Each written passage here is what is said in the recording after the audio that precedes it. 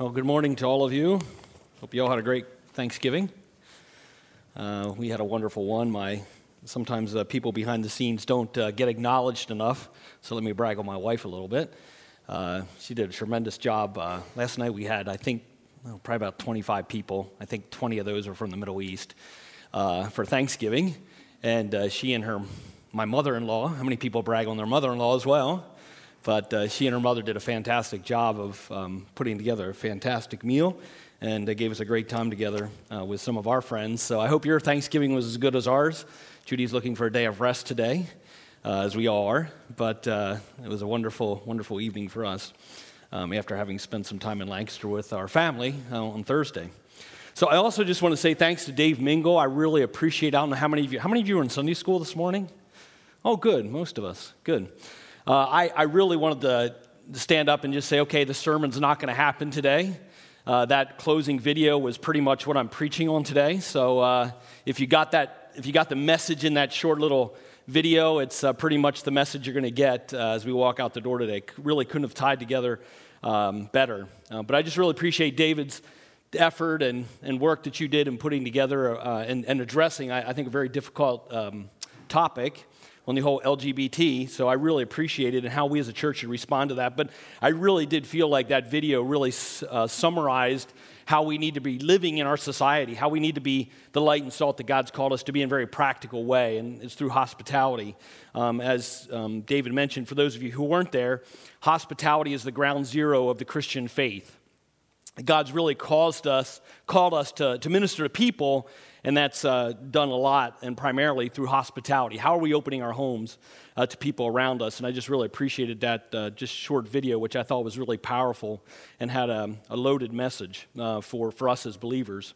We're going to take a look this morning on the topic of serving our communities. And this idea of serving our communities is not serving organizations or systems or physical things that are in our communities, but it's about serving people. Really, when it comes to the heart and soul of serving our communities, it's about serving people. What makes up communities is people. And so this morning, rather than saying we're serving our communities, we're going to be serving people who live in our communities. That's what we're really looking at this morning. And we're going to take a look at a passage that is really familiar to probably most all of you out here, Luke chapter 10. Taking a look at verses 25 through 37. We're going to read that shortly, which focuses on the Great Commandment. And I think when we talk about this idea of loving people and serving people, the Great Commandment certainly is at the heart and soul of that. And this parable that the Lord gives us, I think is a really powerful and parable and something we can pull a lot out of as we look at this topic of serving people in our communities. So let's start in verse 25 of Luke chapter 10. I'll read this for us. And the lawyer stood up and put him, Jesus, to the test, saying, "Teacher, what shall I do to inherit eternal life?" This is a question that Jesus got numerous times throughout his ministry. And this is a lawyer. As we know, lawyers and Pharisees and Sadducees, they all were kind of looking to trip up Jesus, to somehow put him in a position that was uncomfortable, a question that he couldn't answer.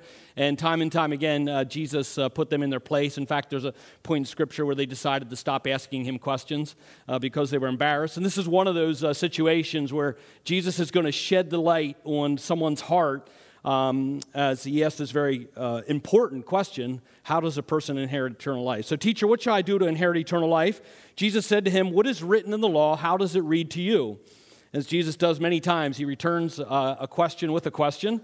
And the man answered, you shall love the Lord your God with all your heart, with all your soul, with all your strength, with all your mind, and your neighbor as yourself.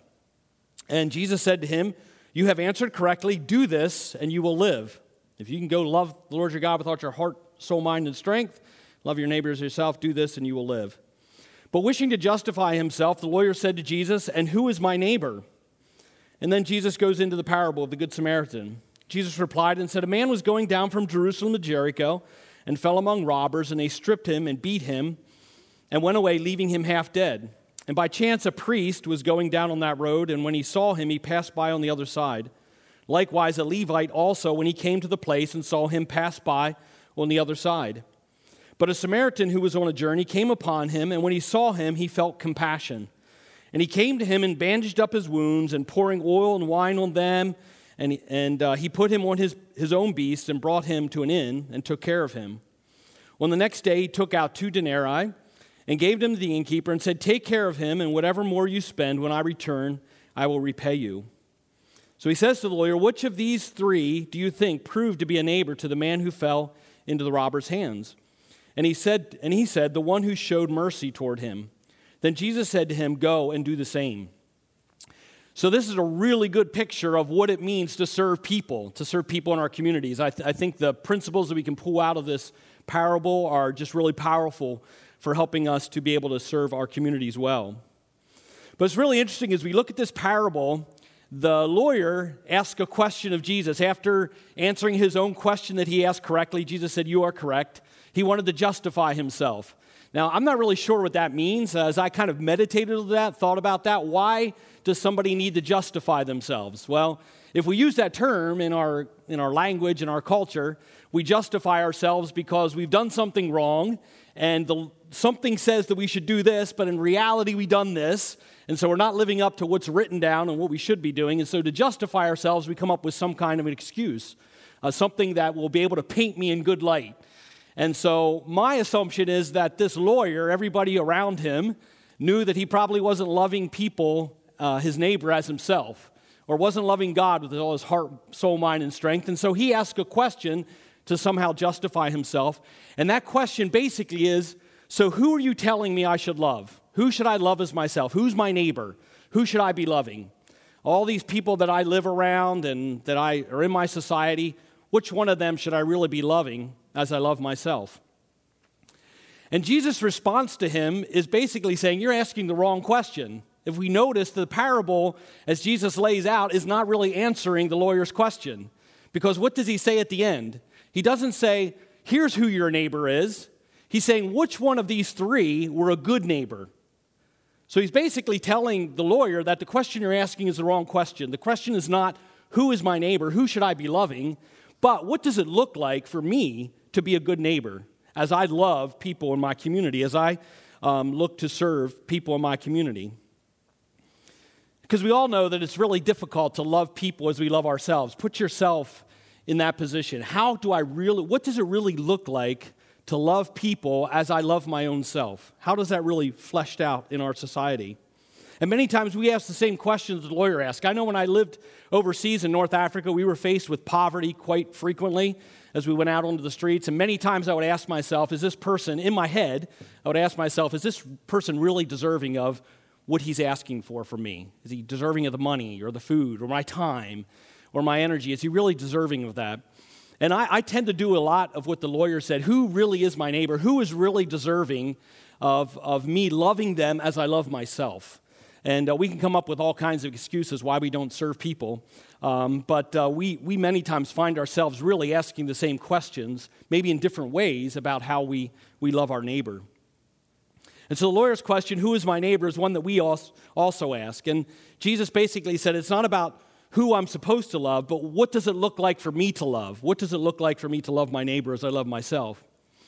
And we have a lot of different characters in this story. So we have the man, obviously, who was beaten. This is the neighbor that is in need. He's been beaten. He obviously has a lot of physical needs because he's been beaten up, and this Good Samaritan comes along and meets some of those needs. But in this story, we also have the robbers. You know, the robbers are also part of our community. You know, we have the people who basically look at their community and say, how can I benefit from this community? And sometimes that's at the expense of other people, but they're basically looking to fulfill their own needs, to use the community, the people around them, to meet their own needs. And we can find people like that in our community, and I hope that none of us are those kind of people where we just look at our community and say, how can I benefit from my community? What can I get out of the community or the people around us?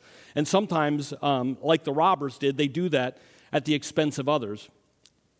Then we have the religious folk. You know, we have the priests and the Levite. Kind of the priests are those professional religious people, those pastors, those leaders in the church who live out their job is basically to carry out religious functions. That's what the priest's job was. Or you have the Levite, those who are descended from the tribe of Levi, maybe those lay people like you and I sitting in the pews here this morning. So we have those people tend to walk by. We sometimes become the priest and the Levite. We see the need, we see the needs in our community around us and the lives of the people around us, and we tend to walk by. And we're not sure why the priest and the Levite walk by. This story really doesn't tell us. There's a lot of different reasons that we can walk by people. We're just indifferent, uncaring. Maybe they were fearful that, if I stop to help this person, the same thing's going to happen to me. I don't know if these robbers are still around. The people who beat him up, could they beat me up? Some people suggest that maybe because they were religious workers, that if they stopped and helped a person who was beat up, that they would become ceremonially unclean and wouldn't be able to carry out their functions as priests and as Levites. Maybe they were just too busy. They were on their way to get somewhere, and I know that's my life. I'm too busy. It's easy for me to walk by people who are in need in the busyness of my life. Maybe they were just too busy. Or maybe, as sometimes I do, felt like, well, this person really doesn't deserve my love. They doesn't deserve my service. I'll let somebody else take care of it. Let somebody else do it. This person's not really deserving of it. But for whatever reason, the bottom line is that the Levite and the priest weren't willing to make a sacrifice, take the risk to help this man, whether it was going to be a sacrifice of their time, their resources, put their life at risk, whatever it was, their cleanness at risk, whatever the Levite and the priests were not willing to take that risk. That's the bottom line. And then, of course, we have the Samaritan who stopped and helped this man who was beaten and laying in the gutter. And so at the end of the story, Jesus says to the man, the lawyer, he says to him, which one of these men proved to be a good neighbor? And the response was, well, it was the one who showed mercy. It was the Samaritan.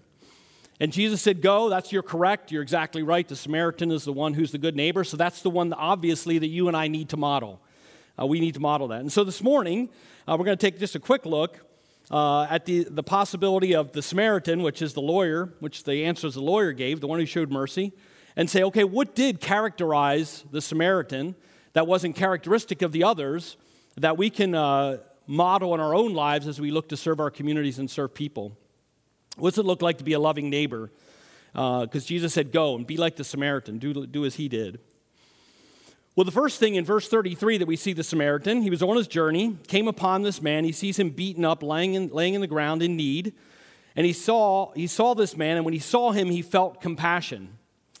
So the first thing that we see in characteristic of the Samaritan's life is that he had compassion, he had love towards those who were in need. It's fairly easy, again, for us, looking at the people in our lives. We tend to lump people in categories. We look at people by their race. Maybe we look at people by their religious beliefs. Maybe we look at people based on their political views. Maybe we look at people based on their economic situation. But we tend to look at people and lump them in categories. And I don't know how you are, but sometimes as I'm walking around the community, I catch myself, judging people based on where they're at economically, based on their race, based on their religion, based on their political views. And we tend to respond and relate to people based on these preconceived notions we have about them based on the group that they're a part of. And we need to ask ourselves, do we have those preconceived notions and therefore show our compassion to some people in our society that we don't necessarily show compassion to in other peoples of our society? Or do we look at people as individuals in need, and we look at those needs and we see the need for compassion to be poured out on the person as an individual?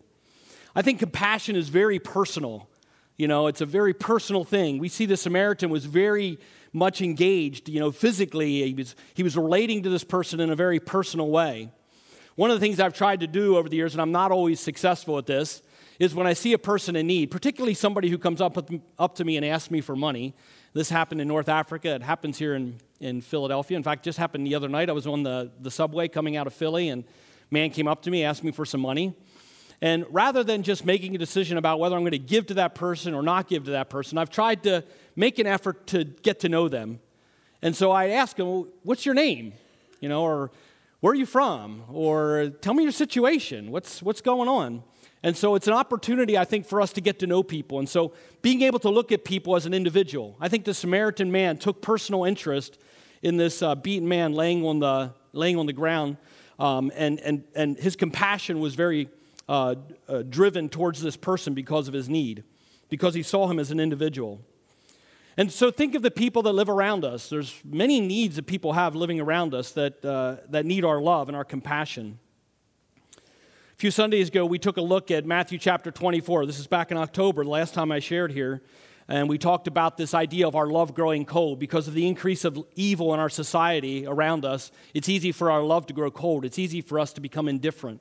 It's easy for us to just recoil back into our own little environment and not really love the people around us. But it's very clear in Scripture, if we don't love our brother, if we don't love our neighbor who we can see, how can we say that we love God who we can see? In the Great Commandment, there's a real strong tie between loving God with our heart, soul, mind, and strength and loving our neighbor as ourself. These two things are very tightly intertwined. We can't love God and not love our neighbor. We can't love our neighbor, say we love our neighbor, and not love God. These things are very closely intertwined. And so we see at the foundation of the Samaritan's ability to serve his community, to serve the people in his community, the people that came into his sphere of influence, first of all, he had to have compassion. In contrast to the robbers who saw this man and had no compassion on him, and therefore they used him for their own personal gain. But the Samaritan, it says that he felt compassion. That compassion is the foundation of what drove him to act and to do what he did. And so as we go through the rest of our time this morning, we want to focus on this idea that compassion, love, is the foundation for what drives us to act as serving people in our communities. The second thing we see here is that serving our neighbor means that we're going to have to serve people who are unlike us. And we talked about this a little bit already. It's really interesting. If you turn over to Matthew chapter 5, verses 43 and 44, there's an interesting verse over here. Jesus talking says, "You have heard that it was said, 'You shall love your neighbor and hate your enemy.' But I say to you, love your enemy and pray for those who persecute you." So there's obviously a saying. There's an understanding within this time that Jesus was around, within the culture and society, that people are saying you should love your neighbor, but you should hate your enemy. And this is the normal kind of way that our world functions. Whether it's other religions or whether it's people who have no religion, many people in our world, the natural thing is to love those who are like you, love your neighbor, and to hate those who are your enemies. And the amazing thing is that Jesus, in Matthew chapter 5, puts those two together in the same category. He doesn't separate them. And he does the same thing right here in Luke chapter 10. So the lawyer asked the question, who's my neighbor? Jesus never really answered that directly. He talked about what it looks like to be a good neighbor. But in a sense, indirectly, he does answer that question. Because who's he make the person who is the good neighbor? It's the Samaritan. Now, if you haven't done any studying on the Samaritans, the Jews and the Samaritans hated each other. They were arch enemies during the time of Christ. Samaritans and Jews, both ways, hated each other. I don't know if you remember the story of Jesus was traveling and he went into a city to see if he could get some lodging, and the Samaritan city turned him away. What did Jesus' disciples do? They look at Jesus and say, should we call fire down on this town, this town of Samaritans who rejected us hospitality? So even among Jesus' closest followers, there was this hatred by Jews towards Samaritans and vice versa.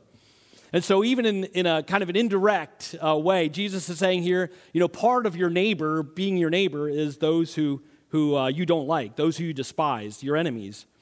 And you need to love those who are most despised, even in your world, those you don't like at all.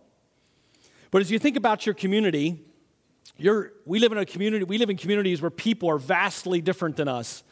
We have a cafe down in Upper Darby, and the people that walk into our cafe, they live in completely different worlds than you and I do, and than I do anyway. And it's just amazing to me the differences that people have. And again, a lot of them, coming out of different social networks, different economic networks.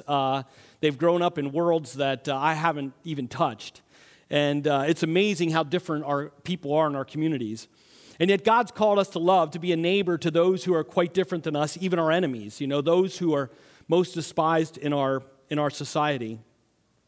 And so God's not calling us to love just, even the guy that's kind of obnoxious at work, or the neighbor that's annoying, or that customer that comes in and is demanding and just really not a person that's easy to love. God's not calling us just to love those people and to be neighbors to those people. He's actually calling us to love our enemies, those who are actually oppositional towards us, who fight against us. I don't know about you, but trying to love an enemy like you love yourself, love your neighbor as you love yourself, and Jesus now lumping the enemies in with those neighbors that we're supposed to love as we love ourselves, that's a pretty high bar. And I think the lawyer, as he hears this story, he thought the bar was set high to begin with, but the bar is getting set even higher by Jesus as he continues to tell this story. And so loving our neighbor means that we're going to have to reach out to and love those who are not only unlike us and unlovable for us, but those who are actually oppositional to us, enemies in our neighborhoods, in our work, in our sphere of influence, wherever the Lord has placed us and called us to. So serving our communities, loving people well, it's grounded in compassion and love, and it means that we're called to reach out to even those who are different than us. And then the third aspect of this parable, the third point we can pull out of this parable is that loving our neighbor means that we identify what their needs are and we address those needs. So the Samaritan came along, he saw a need in his community, and that need was that this man was beaten, lying alongside the road. And there's all kinds of needs in our communities. We can have social needs. I mean, there's a lot of people, again, in our cafe, we have a lot of people come in and are lonely. You know, we have people that come in and sit in our cafe all day by themselves sometimes. Sometimes they have a friend that might come and join them, but they sit there all day. And it's obvious there's loneliness, a lot of loneliness in our world. Sometimes it's physical needs, whether it's finances or food or clothing, whatever it is. Maybe it's struggling with the culture. We because we live in a very diverse community, and because we spend time overseas, we tend to attract people from different cultures. And we have people coming in who don't have language to make a phone call, that they need to make for, getting their kid into school or getting some health insurance lined up or something like that. So they may have cultural needs, linguistic needs. There's all kinds of needs in our community. Obviously, there's a lot of people in our community who have spiritual needs. And the gospel, obviously, is the answer to many of the problems that people are facing in our world today. But obviously, the Samaritan saw a practical need as this man was laying alongside the road. We need to identify what those needs are in our community. And I think a lot of times when we talk about serving people in our communities, it's basically identifying needs. That's kind of our starting point. So as you look at the people in your life, the sphere of influence you have, whether it's your neighborhood, your work, wherever it is, what are the needs that you can identify and use that as a starting point to be able to serve others. And then the fourth thing that we see in this parable is that serving your neighbor means you're going to be called to sacrifice and to take risks. This is an amazing story. Here's not only someone who's giving themselves completely to this person who's beaten, but someone who normally wouldn't be drawn to this person because it's a Jew, and the Samaritan now is helping him. But look at the great extent he goes to sacrifice in this story. So first of all, he's obviously on his way somewhere. The Samaritan is not just out walking around. Maybe he is out walking around looking for people who are beaten up that he can help. But he's on his way somewhere. He's going somewhere.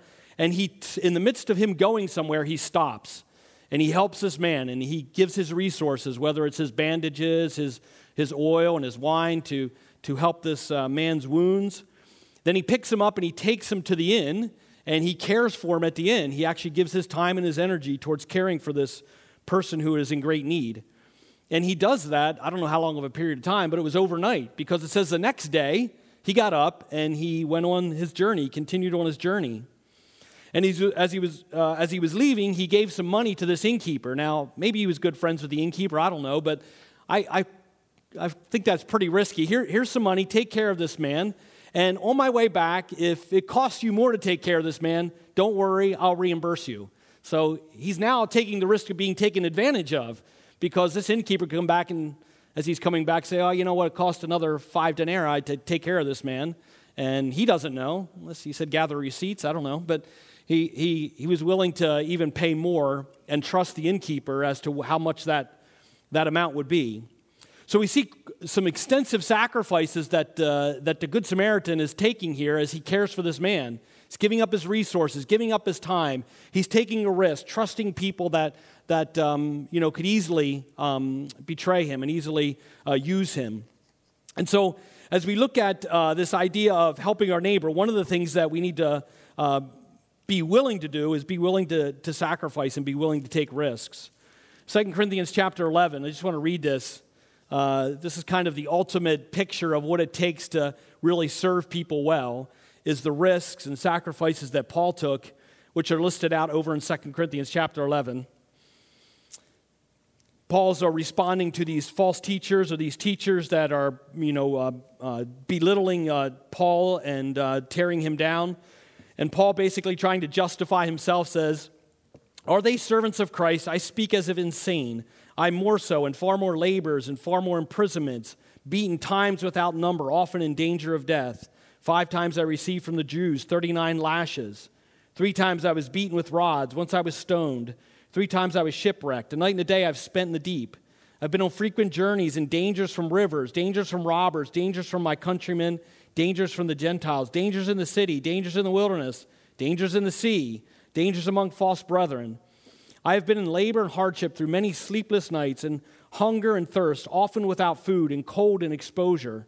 Apart from such external things, there is the daily pressure on me of concern for all the churches.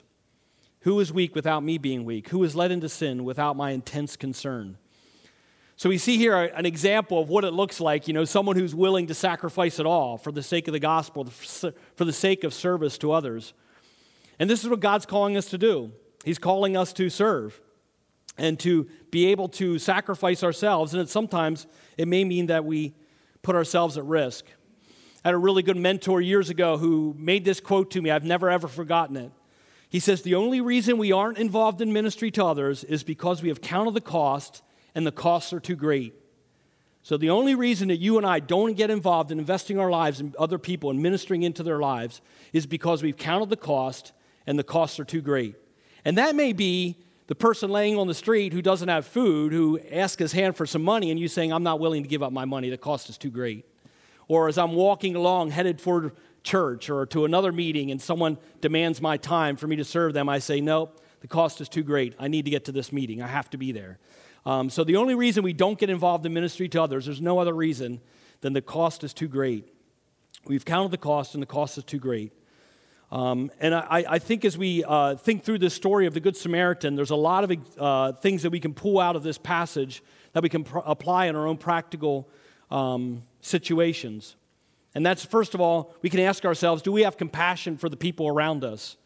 Are we willing to sacrifice? Are we willing to take risks to meet the needs of those around us, even those who are different, unlike us, and even our enemies, those who are most difficult for us to relate to? So I'd like you to think of the most difficult person or people in your world. What would it take for you to love that person as you love yourself? To me, as a Samaritan is really a great example of what it means to love our neighbor as we love ourselves. I'll tell you what, if I had cuts on me, I would use my bandages to fix those cuts. If I was in dire physical need and it was going to cost me money to go to the hospital and get fixed, I would pay the money to survive and to live. These are the kind of things I would do for myself. And the Samaritan shows that he did exactly what he was asked to do. He was loving his neighbor as he loved himself. And that involves showing mercy and compassion. So think about that person and ask yourselves, do I have compassion? What would it take for me to have compassion for him or her? What would it take for me to identify the needs in their life and to sacrifice my energy or my time or my resources to reach out to them with the love of Christ and serve them? So I don't know about you. I want to be like the Good Samaritan. I don't want to be like the Levite or the priest, or certainly not like the robber. I want to be like the Good Samaritan. But I hope by now, as you've determined, it's really, really difficult to do this. It's really impossible to do this. How do I really love my enemy, the person who is oppositional to me, who hates me, who wants to destroy me? How can I really love that person in the way that I love myself? You know, it's really interesting. The point of this story was not my sermon to show you how to be a good servant, although we pull a lot of principles out, and this is the way God wants us to be. But that really wasn't the point of Jesus' story. If you look at this parable, and most every parable that Jesus talks about, the point of Jesus' parables and the point of his stories, and as he interacts with people, he's always trying to show them, you are not nearly as good as you think you are. You are not nearly as good as you think you are. So here's a lawyer coming saying, I know the answer to the question. Love the Lord your God with all your heart, soul, mind, and strength. Love your neighbors yourself. I passed the test. Jesus said, you do this, you'll live. You pass the test, man. You get 100. You're perfect. But the problem is the man wasn't living out what he believed. And Jesus' point in telling this parable was not to show us what it looks like to be a good neighbor, although he did.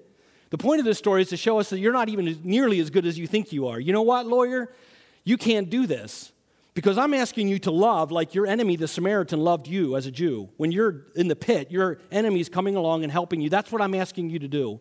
Do exactly. Sacrifice yourself. Pour yourself out. Be a risk taker to serve those around you, even your enemies.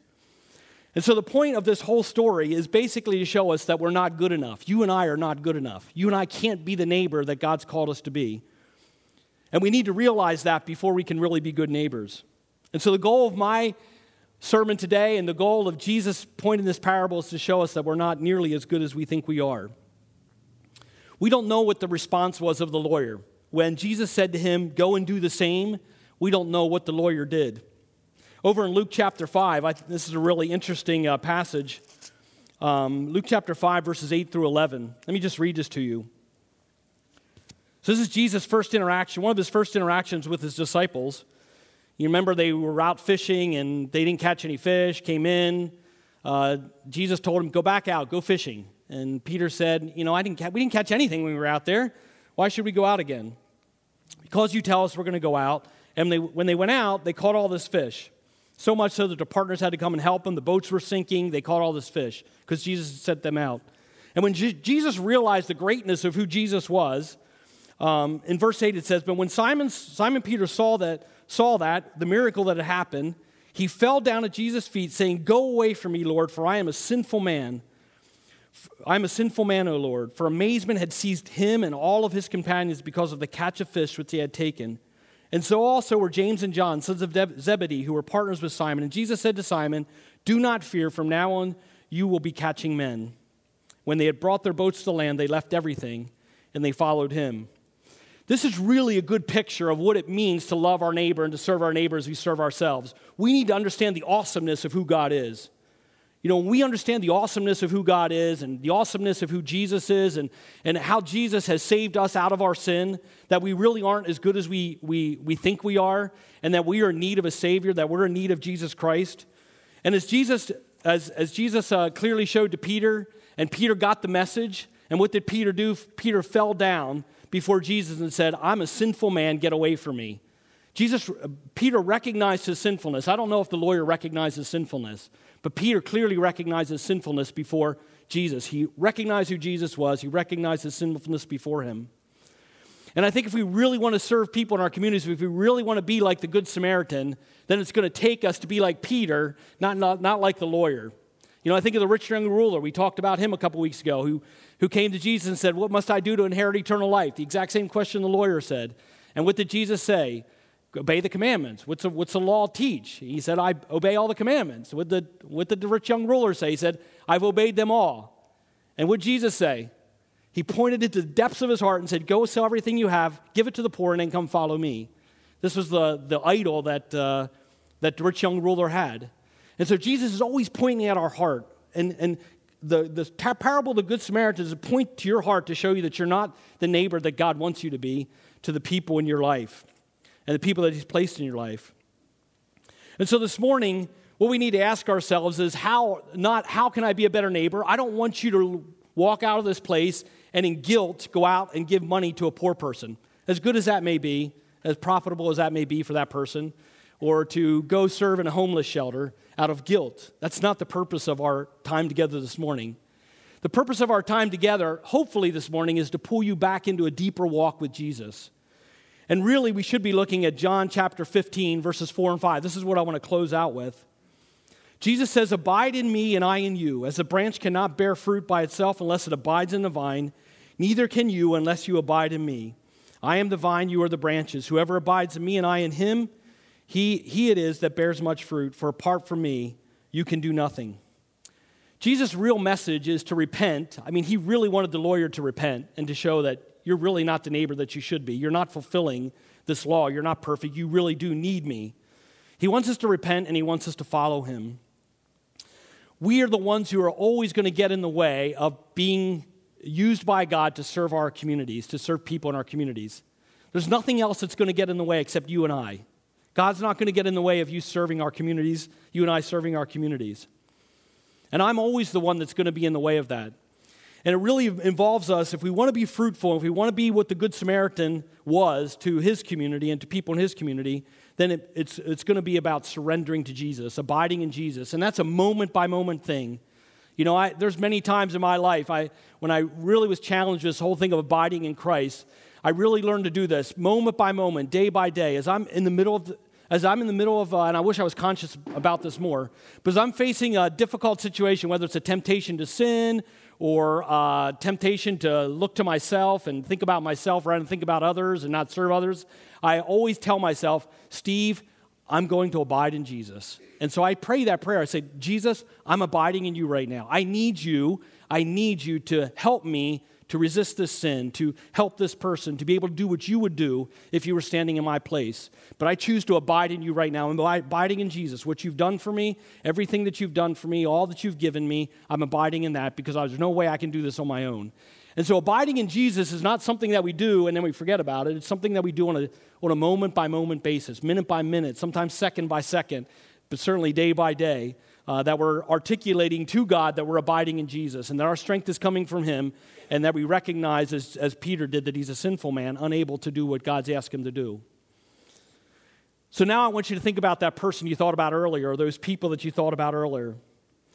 And our attitude this morning needs to be repent, first of all, for the lack of love and compassion that we've shown towards them, the lack of desire we've had to serve them and their needs and identifying their needs and serving their needs. And we need to repent of that, and we need to, in a sense, turn towards Jesus, and we need to say, Jesus, I need to abide in you. And as I abide in you, I know that you're going to bear fruit. You've promised as I abide in you, I'll bear fruit. And learning how to abide in Jesus is what it's going to take for us to serve our communities well and to have this picture of the Good Samaritan be evident in our lives as well. And as we do that, then we need to ask the Lord, what are the tangible ways? Give me the opportunities to serve my community. What are the tangible ways I can do that? Show me the needs in my community. Show me the people in my community that have needs that need to be met. And I really appreciated that. One of the biggest things I really appreciated about that video that we saw at the end of our Sunday school class was that it was really about loving people. It was about compassion and loving people. It wasn't about necessarily getting the gospel out, although we all know that the gospel is at the heart of what it means to walk in freedom and joy and hope and life and having the needs, even in the midst of difficulties. You know, we can have hope and joy and be filled with love towards others through the gospel. And the gospel ultimately is what we need to be bringing to people. But it really starts with identifying the needs, saying, God, I want to reach out and love those people and have compassion towards them in the way that you have compassion towards them, and I don't have that. And I have to confess, there's a lot of people in my life that I don't have compassion for in the way that God wants me to have compassion towards them. But I need to realize it's something that only God can do in my life as I abide in him. So my prayer this morning is that we will all learn to abide in Christ, and that we'll understand the point of this parable is that we need to continually fall back on Jesus and say, God, make me like the Good Samaritan. Help me to have compassion towards others, those who are unlike me, those who are even my enemies. Help me to see the needs and how I can meet those needs, and then help me to be able to lay aside myself, to surrender my rights, surrender my resources, surrender my time in order to meet those needs, and show me how I can do that in practical ways. And God's called each one of us to unique places. You know, where you live and where you serve is not the same place I live and serve. And God's not calling you to come into my world and serve all the people in my world, but he's called me to do that. And God's called you to serve the world where he's placed you. And I hope that as we abide in Christ, that God will use us individually and as a community to have an impact in our world as we see people and the love of Christ poured out towards them, having their needs met, find the healing that this man who was robbed on the road found, and be able to have their lives restored, and to be able to walk and follow after Jesus. Let's pray. God, thank you so much for your abundant goodness to us. You're a great God. You've given us much in this world, and we're grateful, Lord, for just the joy that we have in knowing Jesus Christ. Father, help us to be the neighbors and that you desire us to be. Help us to love as you love, and help us to surrender everything that we are and everything that we have to you.